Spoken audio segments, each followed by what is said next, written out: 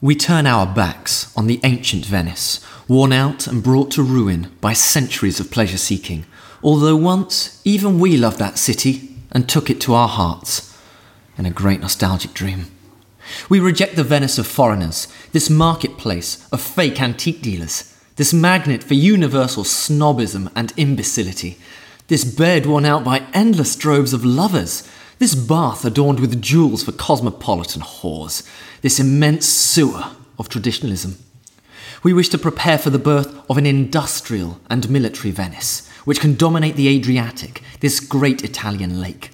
We rush to fill in its stinking little canals with the rubble of its crumbling, pockmarked palaces.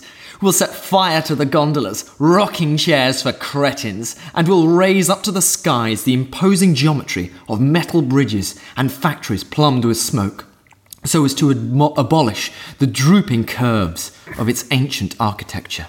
Let the reign of divine electric light begin at last, to liberate Venice from the whorish moonlight of its furnished bedrooms. Those were some selections from Against Traditionalist Venice, written, like most Futurist texts, by Filippo Tommaso Marinetti. Welcome to the Manifest Image, the podcast about manifestos, those who wrote them and the art they made. But as always, we'll endeavour to present these documents to you from the perspective of artists living at the time, starving art students, or, in our own eyes obviously, up-and-coming radicals hell-bent on changing the world. I'm Ariel de la Garza. And I'm Thomas Greengrass. This week, Against Traditionalist Venice? Or? Against Passeist Venice? Against Past Venice? All of these are titles used for this manifesto. We'd prefer Against Passeist Venice. What's the original? The original is Contra Venezia Passatista. So it's more against Passeist Venice. Passeism being this word adapted from the French passé, which is also pretty much an English word at this point, right? To say, oh, that's so that passé. Mean, Ariel? Oh, it's like last season, right? Like dated, but in a more condescending French tone. Wow. I hate you. I hate you so much. Yeah. But no, we'll be moving back and forth between two different translations. The one that we began with there, that was the title for that, Against Traditionalist Venice. That's from the critical writings of F.T. Marinetti, which was edited by Gunther Berghaus and translated by Doug Thompson. But we'll also be using one that's from the Futurism and Anthology, which was translated by Lawrence Rainey, and that's the Against Passeist Venice. We'll see a few translation changes there, which are interesting. Mm-hmm.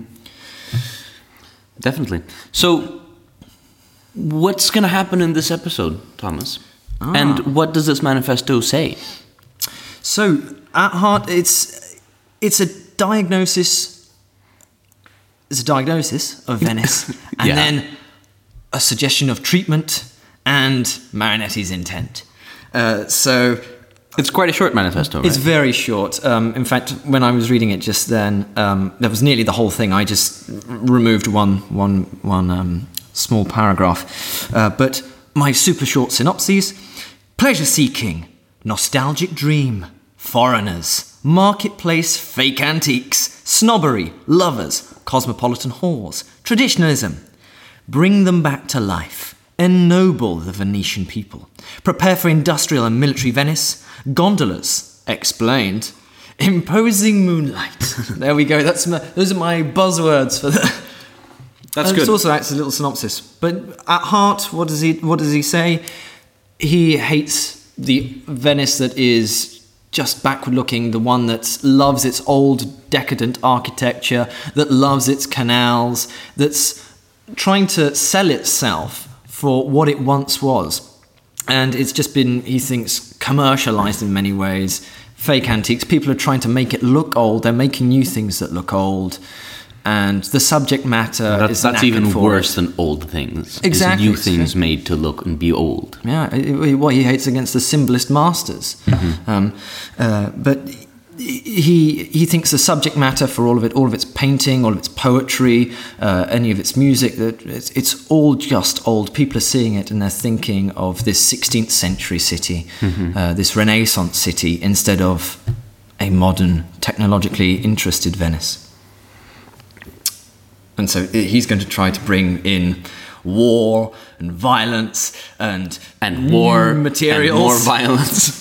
Yeah. New materials, and just try to bring them to life in terms of these primitive, energetic and violent desires. And they did this, unlike in other cases where they published it in the front page of Le Figaro, as we said before, or Futurism in a magazine, Manifesto. exactly, Poesia or something. I think that's where Kill the Moonlight was published. Yep. Yeah. Or in one of these other futurist journals. They print this out onto a pamphlet, and then they throw it dramatically over a balcony overlooking the Piazza San Marco in Venice, the beautiful, famous square. Now, Marinetti claims they threw 800,000 pamphlets. Oh, 800,000. I mean, wow, what a number. I know. Could you imagine blotting out the sun with their message? You could kill the moonlight with that. Kill the moonlight with that. It's probably actually only about 20. It was probably not 20. There's always so much futurist Made it pompousness into a little and paper aeroplane and just threw it. yeah, exactly. My paper aeroplane goes the furthest. Yeah, and probably the only thing they In that did voice. was blot out the sun for some children who were walking around with ice cream cones. Oh. Oh, no, you feel bad for those kids, don't you? Yeah. But all of this was a publicity stunt to publicize Umberto Boccioni's newest exhibition that was going on at the time, and apparently it went quite well. So, And we like Boccioni. we like Boccioni. We looked at his triptych they're last quite week. great. Mm-hmm. Now, also interesting here, and we're going to get into this more, Venice will serve as that type of staging ground for so many of these futurist acts or futurist performances. It's very much a backdrop. So that's a slightly interesting relationship that they have to this city that they say they want to replace and so on, and yet they also seem to like its inherent drama that its architecture brings. But before we go on, what should we say about this small text? What do you think? Well, What did you think of it? Did you like it? did I like it? As a young artist, are you roused? Maybe okay, let's say you're a different artist now, you're not in Milan or in Paris, you're sitting in Venice and you're selling your hideous reproductions of old Canalettos, on the side to fat German literature professors that have gone to find a fleeting fling with a young man before they inevitably die. Yeah? Well, that's quite the Specific. painting. Yeah. There. So? Quite the mental painting. I'm a young artist. I'm there. I'm doing as you say I am. And in my head, I've got these artists of the last 100 years. Say, Ippolito Caffi? or Giovanni... Ariel, be a dear. Be a dear and do your names. Do your names. Do the names, Ariel. Giovanni Antonio Canaletto, for example. Yeah, but I wasn't thinking of him. Well, you weren't, but you should have been. He's like a classic version of this. And Ippolito Caffi, Giovanni Boldini, Federico Moya? I don't know how to say that Him in as Italian. well. M-O-J-A. MOJ. And of course, you can say the last one, can't you? Yeah, I know. Well, hold on, because we've got these are all artists of the last 100 years, and such. And Frederick Nerli, apparently, right? Friedrich Nerli, who's a German painter.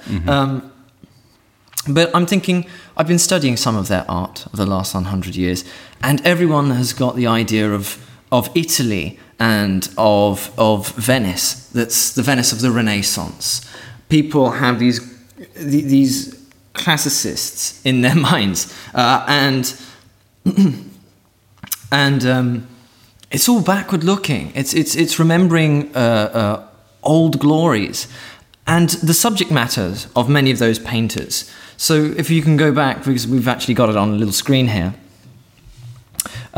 some of the names. So Ippolito Cafi has one of these paintings is the Piazza San Marco.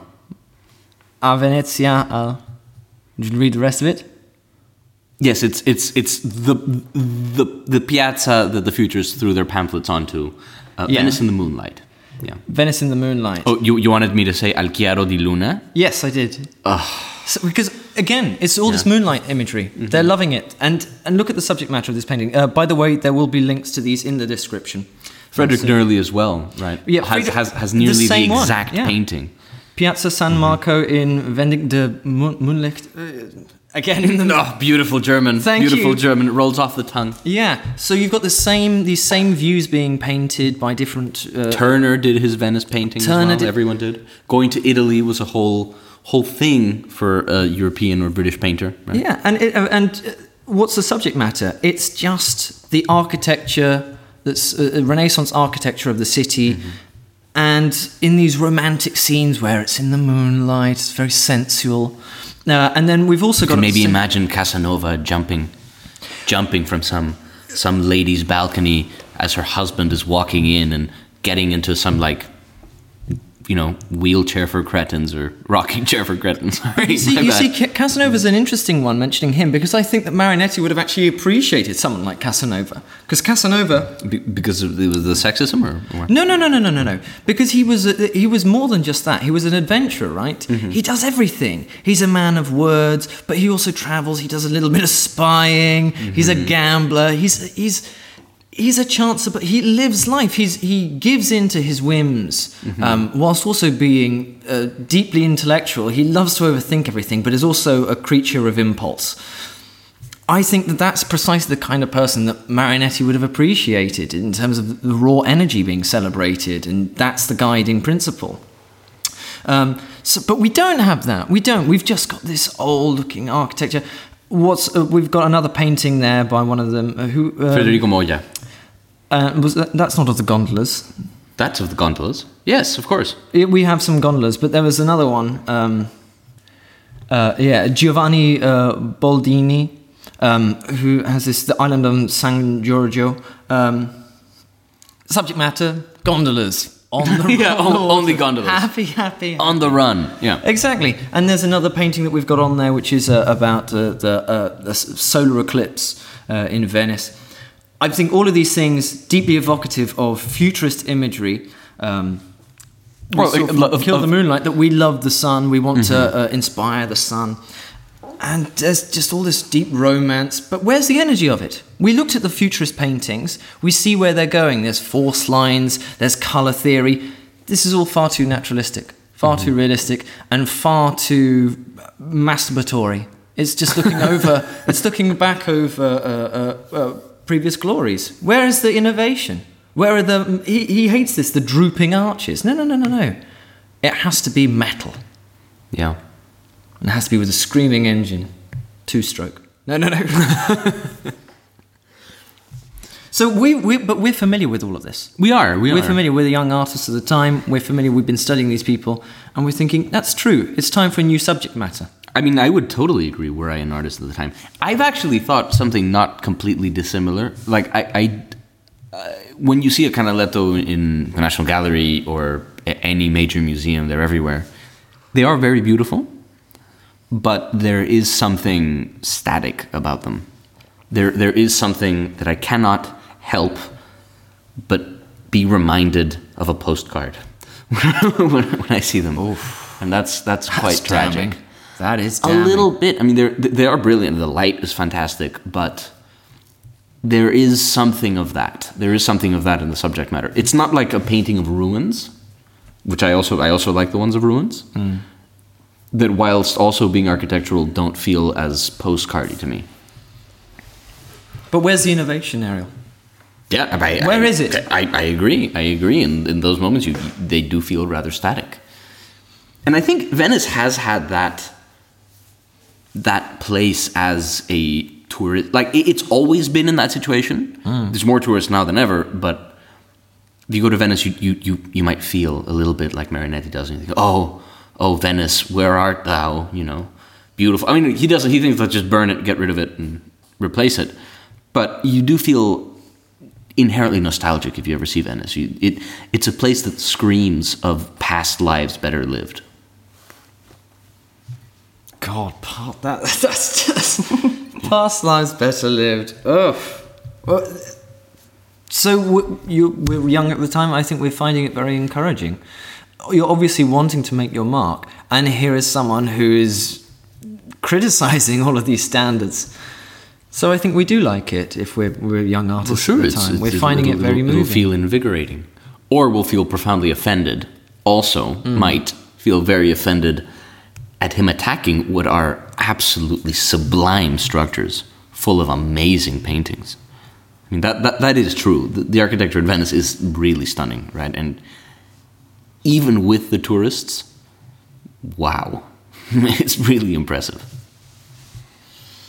Even with the... No, seriously, even with the tourists, yeah.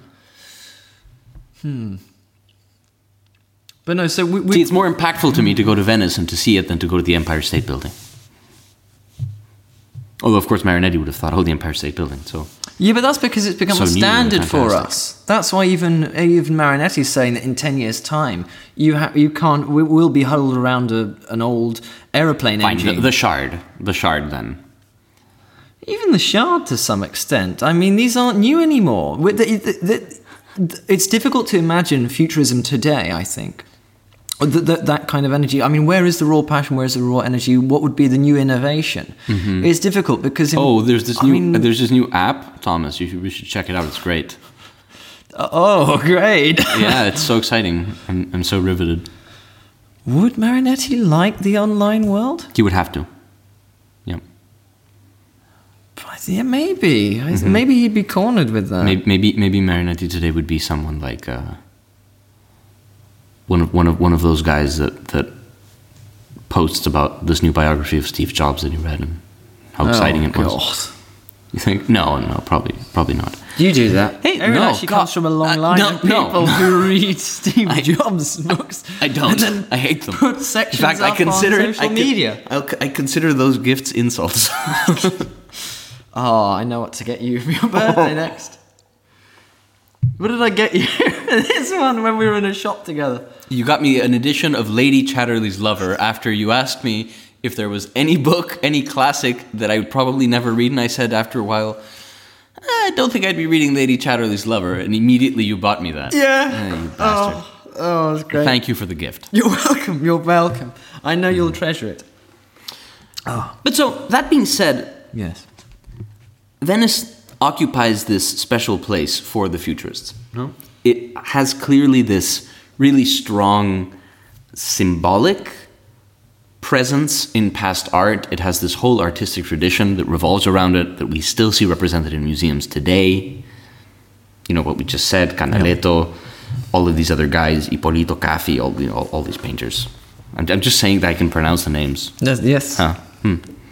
Poorly, but... So the futurists do see this also, and they do think, I think deep down, there is a stunning drama to Venice and its architecture. That's why they use it as a backdrop for so much of their explosive stuff. On the 1st of August 1910, at Teatro La Fenice, Marinetti starts the first futurist evening, or serata futurista. I think that's what that means. Don't quote me on that. And he reads a text called What is Futurism?, which we've also have reproduced in Futurism and Anthology, thankfully. And in it, he excoriates the Venetians for turning their backs on progress and being pimps of the past.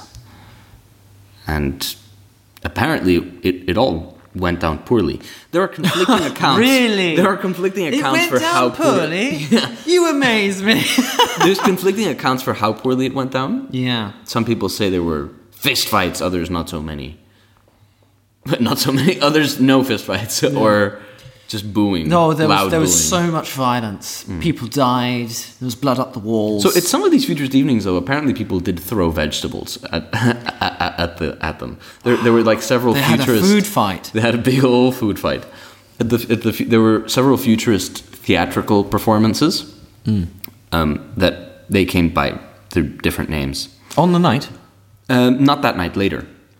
In fact, slightly breaking the rule a bit, but a few years later, where they had poetry readings and just other theatrical things, the synthetic theater, that's what they called it. Which we'll get to in a future episode. We'll get to in a future episode, and they were thrown vegetables and rotten carrots and whatever. So apparently it did get rather heated. But then again, this was a time when that type of thing happened in an audience. You wouldn't go to a play and everyone would be nice and quiet. People would yell and scream, and it sounds really fun. We should do that again. I don't know why people don't yell at theater anymore. Oh, they think that they're cultured, but they're not. That's so boring. Yeah, they sit through the performance of Twelfth Night and sit there for, 2 hours, 2.5 hours, pretend to enjoy it. And pretend to understand what's going on when everyone knows it's impossible to follow. Exactly. It's terrible. Ooh, take that, William Shakespeare, you We don't like Twelfth old Night. windbag. We saw it not long ago. Yeah. At the Globe. Not to date the video. How would that date the Who video? cares, Thomas? It's not a video either. No. But no, okay, time to get serious. Because we don't have any clear declarations. We don't have number 1, number 2, what we support, what we hate. Instead, it's all this relaxed sort of paragraph. But what do they diagnose within Venice? That it's been brought to ruin because of hedonism, essentially. That it's taken in this multinational quality. It's got all these tourists, it's got these foreigners. It's become commercial. People are selling things. The marketplaces are busy. And there's suggestions of antiques. And I think part of the fake antiques here is actually reproducing, or rather producing works that are meant to be old, meant to look old. And that there's this idea of superiority, probably from being Venetian, that you come from this rich history, and that he hates this snobbery. This independent city-state type of vibe. Yeah. Honestly, it sounds like... Venice sounds like what I think a lot of people think London is today. Like, Venice, like, at once was the type of place that London is, kind of, where it's like... But London's not romantic in that way. No, you're right. It's not the moonlight. It's grey and miserable, isn't it? But we've also got all these romantic ideas, the bed worn out by lovers, I meant like equally... prostitutes. I meant equally arrogant. Yeah, okay. Yes, that's true. Exactly. And just...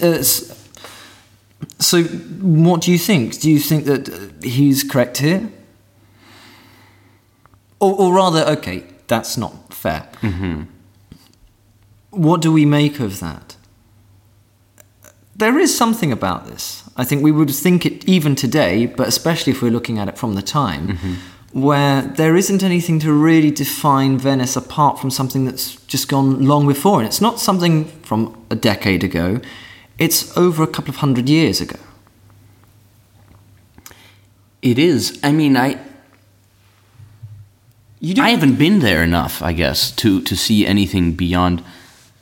I don't know, is there any local life in Venice anymore? I mean, I'm assuming the entire economy is based around, like, purely tourism, and maybe... What's the name of that lovely glass they make over there? With those fancy chandeliers, Thomas? I don't know. What's it called? I'm afraid I don't know, Is friend. it Murano glass? I think it might be. And there's a little island called that. Venetian glass. The Venetian glass is That's what they call it. It's very prized. But that's about it. I mean, there's some schools and art schools, I think, still, but it's a strange place. It's a strange place. And then, But it's been decadent forever. If you read Thomas Mann's Death in Venice, decadent since then, it's like super decadent. It's always decadent. But decadent in that way, not only decadent in the way that somewhere like Sicily is decadent, where tons of government mismanagement means that they never paint anything and everything is kind of crumbling and it's sort of beautiful. Venice, that, but also it has this like massive tourism. So there's a strange, uncanny feeling whenever you're there, right? That something seems not entirely alive, and yet it's still so evocative. You know, even then, it's evocative. So I don't know what to make of it. I don't know what that was. So No. you make sense of that, Thomas. No. I think so. I'm gonna press on because we've been looking at the diagnosis, but then he gives what he thinks is the treatment. Which is the section that I haven't read out so far yet. We wish to cure and begin the healing process of this putrescent city, this magnificent carbuncle from the past. We want to bring the Venetian people back to life, to ennoble them, fallen as they are from their former greatness, stupefied by their sickening spinelessness, and humiliated by their habitual, shady little businesses. So he's really mocking the commercialism. He thinks that the people aren't really living these days, that they're just shadows walking about, as if they're in Tartarus or something. And he shows his vision, how to actually heal it. It's to prepare for a military Venice. And it's to knock down all the beautiful architecture. But then what would be left? Droopy arches of Venice that can conquer the Adriatic. Okay, but that's what is there. That's the thing that I think Marinetti just doesn't get. Like, okay, fine. Say we knock it all down, we pave over the canals. What would you have? You'd have Croydon or something. Hey, I mean, I don't even mean to pick on Croydon. Yeah, Honestly, I couldn't think of anything. Croydon? Not Croydon. Anywhere. You'd have like most of Mexico City, or you'd have most of the world that is just this like blasted hellscape of concrete and mediocre factories and then shitty housing. By the way, for those who don't know, Croydon is a particular place in London. Yes. South London. Yeah, I don't know why I picked on Croydon. I've never been. I'm sure it's nice. No, you're not wrong. No, you're not wrong. But I like Croydon. It holds a special place for me. But no, yeah. Oh, Thomas, you old romantic. Oh, I know. Yeah. But it is. That's what he wants. That's what he wants. He wants to fill in the stinking canals, and I think this is, and he wants it to be led by this, the divine electric light. Yes, let's make it into a modern Sparta. Yeah. It's the ideas that we saw in Let's Kill the Moonlight and the first Futurist Manifesto. No, but there's something so banal to it.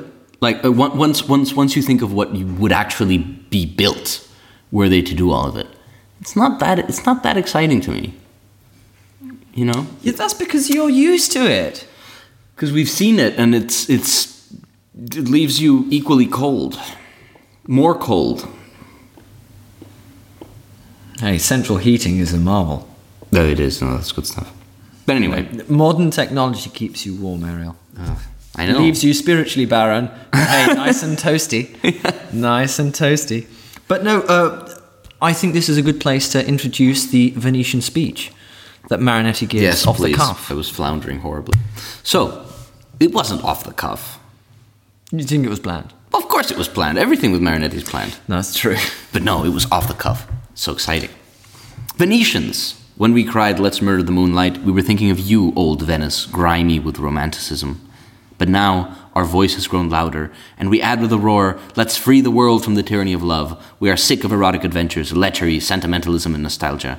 Why persist, Venice, in offering us veiled women at every twilight turn of your canals? Enough, enough, stop whispering your obscene invitations to all the passer-by of the earth. O Venice, you procure us, you who under your heavy mantilla of mosaics persist in preparing enfeebling romantic nights, querulous serenades, and frightful ambushes. O Venice, I too once loved the sumptuous half-shadows of the Grand Canal, steeped in exotic voluptuousness, the feverish pallor of your beautiful women, who glide down from their balconies on stairways, illuminated by lamplight, amid a slanting rain and rays of moonlight to the tinkling of crossed swords. But enough! All this absurd, abominable, and irritating stuff makes us sick. And now instead we want electric lamps with 1,000 rays of light that can brutally stab and strangle the mysterious shadows, pestiferous, alluring shadows. That's nice. Your Grand Canal, dredged and widened, will inevitably become a great mercantile port, trains, trams, so on, and you should be shrewd, wealthy, busy businessmen and industrialists and like that. And please read one more. Don't howl against the so-called ugliness of the locomotives, trams, automobiles, and bicycles, in which we discern the first outlines of the great futurist aesthetic. Who knows, they may even serve a useful purpose, smashing some horrid and grotesque Nordic professor in a Tyrolean hat. Okay, look, that was great. I Yes, got that's to give great, him yeah, that. That yeah. was brilliant. That's great, yeah. I had you carry on reading there because I think that's really important. It gives a little bit more flavor in terms of a picture of what you were asking before. What does the city look like? Well, it's got trams in it now. You filled in the canals, and suddenly this great. But there's a great veneration of Venice in this. There's like a profound love for it that you don't fully get in the short manifesto. No, that's true. There's this like, he's in raptures about the city. He adores it. He does. He says really this, does. though. I mean, this is like, but you want to prostrate yourselves before every foreigner, and your servility is repugnant. You know, Venetians, why do you wish to be loyal slaves of the past? But he says that, the past and everything, but I think he has to acknowledge the power of Venice as aesthetic. Well, he always says he loves it. He keeps reminding us that, oh yes, I did love this once upon a time, and he still gets a whiff of it. He still thinks, yes, there is something to it. He's still in love with it, but he says time and time again that it's not easy to be a futurist. You have to kind of give your entire self. You have to tear yourself apart. That's what you see in the symbolist masters that we mentioned in the second episode. There is this thing where you're kind of fighting against yourself. He does appreciate it. You're absolutely right, I think. Yeah. One last bit that I highlighted here. Yeah. And yet once, a long time ago, you were invincible warriors and artists of genius, audacious navigators, efficient industrialists, and tireless merchants. And now you have become hotel waiters, tour guides, pimps, antiquaries, forgers, fakers of old pictures, plagiarists, and copyists. You have forgotten that, first of all, you are Italians, and that in the language of history, this world means builders of the future. I like how you went up there. Builders of the future? It's because it was, have you forgotten? And then it was a question at the end. So I know. The old brain there did a loop. No, that's nice. So again, we carry on with the diagnosis, but in a little more detail. Mm-hmm. And you've got a little bit of nationalism at the end. Yeah. I mean, we know that, you know. Mm-hmm. We see this again. Italy, we hurl this out at the world. Is always. Mm-hmm.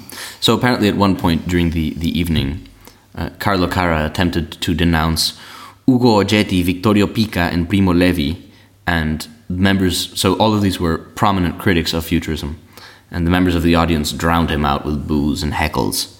And then apparently Marinetti says, "Your imbecility does not merit any response," he retorted at one point. "It's impossible." Well, no, Cara says, "Your imbecility does not merit any response." "It's impossible to continue," Marinetti interjected. "We are faced with the usual cretins." It didn't get better after that. They had to leave, I think. Yeah. Would you invite them round? I mean, they sound like rousing good fun, no?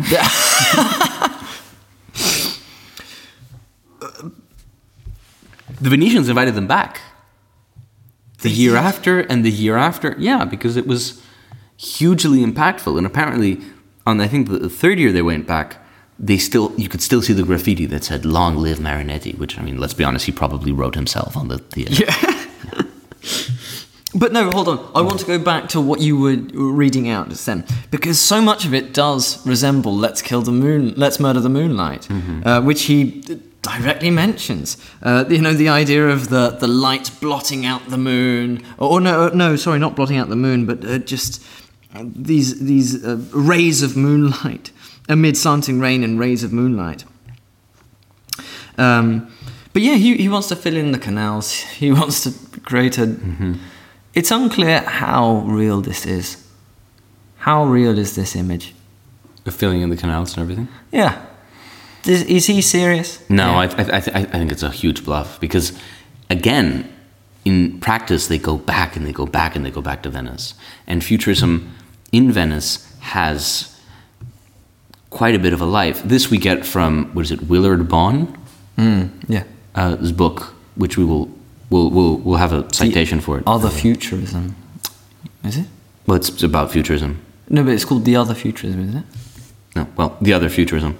In any case, he gives you this pretty wonderful story of futurism in different places in different parts of Italy, including Venice. And the proper story of Futurism in Venice goes on for a while. And so, although most of Futurism will die down once, spoiler alert, Boccioni dies. In the First World War. I'm sorry, yeah. Get killed by a horse or something. Yeah, he falls off his horse. Yeah. Falls off a horse. He does, and dies, yeah. And that, to a degree, spells the end of Futurism.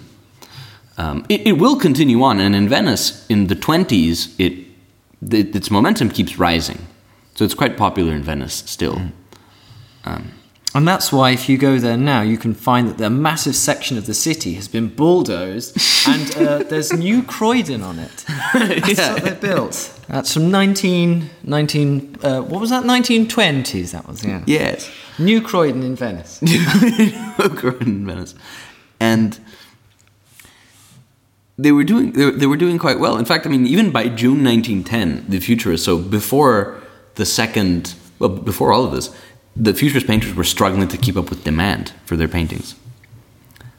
They couldn't make them fast enough. Yeah, it was starting to become a huge hit, and they even had to write to several gallery owners that wanted to make shows and say no, well, it's not. You know, they tried to do it. So then in 1913, there's a huge show, Mostra Giovinali d'Arte. That was really bad Italian. And that was like a huge show and newspapers and chatters all over the city. So it was really, really bumping, you know? Futurism was doing well. That's strange. That's odd. Mm-hmm. But I think just to underline the hatred of Venice there, it's because the whole city is a museum, right? That's why it's a museum. The whole city is a museum. And he just doesn't want to... What's the point? We saw this in the first one. What's the With point in studying the old halls. masters? Yeah. Mm-hmm. There's a beautiful bit later on in the poem. It's just so full of vitriol, but it's rhetorically rich. And so I'll just read it out. Mm-hmm. Yes, it's no small thing to stimulate them to love. For even if your guest were an emperor, he would have to navigate slowly through the filth of this vast sewer, full of storied shards. His gondoliers would have to ply their oars through several kilometres of liquefied excrement, sniffing the divine odour of a latrine, passing alongside barges heaped with lovely garbage, escorted by suspicious floating paper bags, until at last he would reach his goal in true imperial style, pleased with himself and his lordly sceptre. Wow. And he hates the canals, but I just thought it's so sarcastic and biting and scathing, and he really digs in and works out how many ways can I describe these canals as essentially being toilets. Oh, it's great. That's kind of great in a way. It's a great one. This has been your glory in recent days, O Venetians. You should be ashamed of yourselves. Ashamed of yourselves. There you go. It's a wonder why the speech didn't go down a storm, isn't it? Someone's shouting out, you should be ashamed of yourselves. But there were only about 3 people listening, probably. So yeah, exactly. So a massive fist fight erupted. Massive. That's right. Cara died. No, he didn't die. No, he didn't die. Boccioni, though. Yeah, later on. So he ends with Venice, a military and commercial centre for the Adriatic, the great Italian lake. So he is quite obsessed with this image. He is. Of the military Venice. We know that he always wants war. He's obsessed with the war. And that's ultimately Futurism's downfall, as we'll find out, because Boccioni does die in it. And also turns out the war was not cool. No. People didn't like it in the end. As we'll also see, I think, with Vorticism, that's quite a few weeks down the line. Mm-hmm. Once we're a little bit more along the way with Futurism, we'll be doing a little bit of Cubism, to discussing Apollinaire, and then we'll shift to Vorticism. But again, all these movements that take place during the time of the First World War, you'll find that wars just aren't a very fertile ground for the cultivation of these kinds of ideas. New ideas do get drowned out. And once the war... Well, new ideas that are explicitly militaristic and that stop having the impact that they did. Because the war was machines and destruction and violence. It was everything they would have dreamed of. It was the wholesale leveling of cities. Yeah, but that doesn't explain why something like Vorticism also doesn't properly take off. I think a lot of these movements, because I think for Futurism it definitely explains why it didn't work, right? And why something like Dadaism does start to work, because they engage directly with the destruction and emptiness that the war left. I think that's it. Post-war, you get a lot of new movements come about. And I mean, you will have texts. But you're right. During the war, I guess art seems less important. Yeah, and just people. I think ideas that come out during it, they just want to. I think they almost jettison everything that there is to do with it. You have to, anything that was created during that time, it's all gone. No one wants to think about it. We're all in this kind of hangover and this misery from the war. And that's when you start to have new ideas, but many of which will have to start to play on this kind of sadness, these blues that fall on these people post the war. Yeah. And so certainly someone who is celebrating and recommending, more war. It's the only cleanser of the world. It's not going to be fashionable. It starts to sour, doesn't it? Well, okay, we're the young artists again. We're like, it sounds great. It sounds great. We're all there. We're saying, let's get in a fist fight and everything. Yeah, we're going to hit someone. Let's imagine that we do. We've ended up beating up some critics and things like that. Suddenly, we've got guns in our hands, and you're bleeding, and you're in the horrors, and you're in the mud and the filth and the disease, and you're covered in lice, and you're starving. You haven't eaten, and it's freezing, and you can't contact your family. Those ideas that you once had, that was romantic. That was romantic. When you were saying, I hate all those Venetians who are just prostituting themselves. No, it was romantic thinking that, it's all terrible. When you're actually in the war, that's when it's bad. Sorry, I know, I've really brought the mood down. But that's totally true, right? That is the downfall of Futurism. That's why this has such a limited appeal to me. And also, because once you think to its actual realization, it's horrifying. Yeah. It's truly, truly horrifying. I mean, they lean into it, but at a certain point, when you see what happens, and that's what the wars did. Wow, it's amazing. It's very hard to still find these ideas profoundly exciting. It's amazing to me which parts sort of take off, even by accident. Marinetti does get his war. He does get his First World War. In fact, he'll get the Second World War as well later on. And of course, there will be architecture. There will be futurist architecture that's very influential, and there will be futurist music, and we'll get to all of that. And so there are examples, but they never do really bulldoze Venice. They never do fill in the canals. They never do get rid of the museums. They do, however, have a war by coincidence.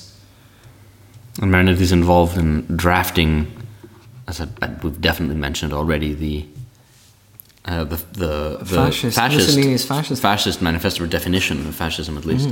Yeah, well, I mean, Futurism. He eventually founds Futurism as a political party later on. What a bad idea! Yeah, and I think what a bad idea that was. It eventually gets subsumed into Mussolini's fascism. But I mean, this is quite a lot down the line. We've currently still got Cara and Russolo and all these others. They're all still with Marinetti. We'll see that during the First World War and immediately after, these people start to break away. And in fact, it's rather remarkable. We'll mention this when we actually come to these specific people, because there are some manifestos by Cara, etc. But they end up taking more of a traditional bent. They end up going down that kind of traditional path. They start looking back. Yeah. And so they do leave Marinetti. And it was interesting here to be reading about this and to see that someone like Primo Levi it's obvious that he would be against Futurism. It's obvious, I mean, not only afterwards, after the war, and after his appalling experiences in a concentration camp, because he was Jewish, but before as well, because Primo Levi is someone that's completely different from these guys. He's someone very, very connected to his past, and just is great. He's a great artist. And we tried to look for things, but probably those things are not in English, or they're a bit harder to find. So if any listener is Italian and has not been terminally offended by our mentions of Italians, drop us a line about the things that Primo Levi wrote against the futurists. That'd be fascinating to look at. We have an email. The Manifest Image Podcast at gmail.com. Where you can contact us on Twitter at manifestoimage. There's also a Facebook page for Wilfred. No. Oh, I'm sorry. That one doesn't exist. There is the Manifest Image on Facebook page. Yeah. Yes. Is there anything else? We've said a lot. No, we've said plenty. I think that's good. This is a short manifesto. The speech to Venetians happens later. Yes. It is very influential. It's quite a hit. Marinetti will come back to give another speech later, and he'll come back once more, and there will be shows made in Venice. Lots of things will happen. Futurism will continue on the rise there. There are some sculptures that are made, even though there are some other artists that are not entirely clearly futurists in the way that the others are. But that will happen. There'll be theater, and we'll revisit these things in future episodes. So the one about theater, we'll talk a bit about theater. I think the most important to keep in mind about Venice is that it was like a stage for futurism. It was one of the greatest stages that futurism had for all of the symbolic significance that they so abhorred it for, was exactly what made it so good of a place to say these futurist things. That's I think the most important thing. And I think it helps clearly define them, because it gives them an opposition. What are we not? We are these things. I'm struggling to imagine it. We are not this beautiful, dramatic theater. And we're going to tell you us exactly what our city would be like. Knock it all down. Trams, locomotives, we want it all here. Fill in the canals. That's what our city wants to be like. The new Croydon. The new Croydon. But hold on, I just want to say one more thing. I've been convinced, actually, by you, Ariel, during our podcast today, where I don't think he ever really did want to destroy Venice. No. I don't think so. And it's not just the nostalgia. I think there is the whiff of a lie. It's the whiff that it's all style, all garnish, no substance. We know that. I think the big problem for futurism is that they're very heavy on the ideas front, but they undermine themselves constantly. We know that the first manifesto was trialled extensively. It is not spontaneous. And the manifesto is saying, yes, you need to be spontaneous. It fails itself. I don't think Marinetti really does. It's all just about the image. It's all just about the reaction. I don't think any of these things, too many of them, and there look is further, no reality to it. And further to that point, or intent. Take the nationalism. Take the nationalism.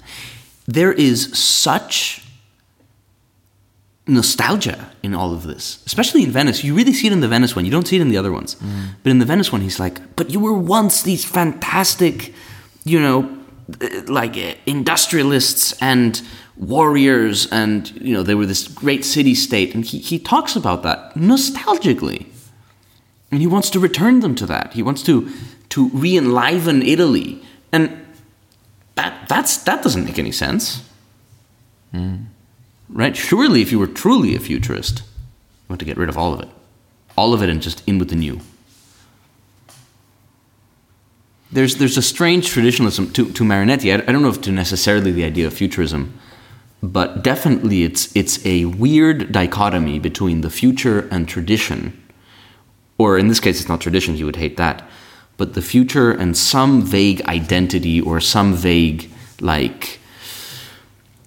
resentful lacking that he feels, that something was taken, some historic injustice that needs to be remedied against something that was once great and that needs to be great again, that pervades both futurism and will pervade fascism. in its more articulated forms. That's one of the that's one of the many present characteristics of fascism that they kind of shift around. It's like a cluster property. Cluster properties. It's a good way to talk about it. That's not me. That's Umberto Eco's thing about fascism. Yeah. But that weird dichotomy between the past and the future, and wanting to do away with everything. But there's this like profound nostalgia, this sense of simmering greatness that need only be unlocked. And I think you really get that in the Venice one, but you don't really get it in Kill the Moonlight. No. Although he still will like gladly use past imagery, past ideas, the Vedas, all of this. Yeah, no, absolutely. He's a scoundrel. He's a scoundrel, Baronet. He's a total scoundrel. Yeah. I do want to say regarding the speech and the manifesto, we've totally lost the animalistic imagery. Oh, it's gone. It's gone. Would have been great. Yeah, I loved it. We already saw that it was turning. It's gone. Where is it gone? I thought it was one of the great bits of his style. Since podcasting is not a visual medium, I have to report that Thomas is weeping profusely. I'm hiding it very well. Yeah, it's gone. It was great. Yeah. So that's a disappointment for me because I love that bit. But one more thing as well, which is a little bit of an odd thing to mention, but it brings us back to our very first episode. When talking about don't howl against the so-called ugliness of the locomotives, trams, automobiles, and bicycles. I told you I was right. I was right all along. The bicycle is not a symbol of the past. Yeah. No, it was the dithering. I told you. It was that they were arguing, and that was the problem. I'm right. I'm a bit horrified that it's in there. Why does he like bicycles? Because they're brand new. They're not brand new. They're super new. Penny farthings have been around for ages. Penny farthings had not been around for ages, and penny farthings are dumb looking. Bicycles were cool. Oh yeah, wonderful. Well, I mean, I love bicycles, but even then they were quite dynamic. Do you not know about the history of the bicycle? No. Okay, listeners, for the next episode, Thomas will read a mighty tome on the history of the bicycle, and he'll report back. I might get a bicycle and ride over the book. I think that would be very futurist of me. Would be very futurist of you. No, but I just wanted to mention family, that. Thomas comes from a long line of bicycle merchants. Yes. That didn't work. Oh, no. I think I've retired the joke. Yeah. And on that depressing note, I think it's time to wrap up this episode. Thank you very much for listening to this episode of The Manifest Image, where we looked at Against Passays to Venice and the Marinetti's speech to the Venetians. Next week, we'll actually be turning to Valentine de Saint-Point, a futurist manifesto of woman, or on women. And the next two episodes will be on Saint-Point's work primarily, with one after that being on the futurist manifesto of lust. And so we'll actually see, we've seen a lot of this, the war, the bloodshed. We also know that he has a big problem with scorn for women. In fact, there's literally a manifesto called Scorn for Women. Yeah. How will Saint-Point, who is a futurist, she is interested in this movement, she does want to get onto the bandwagon, how will she fit in? What ideas will she come up with? It should be interesting. It will be interesting, and it will be an interesting couple of weeks. Thank you so much. Thank you.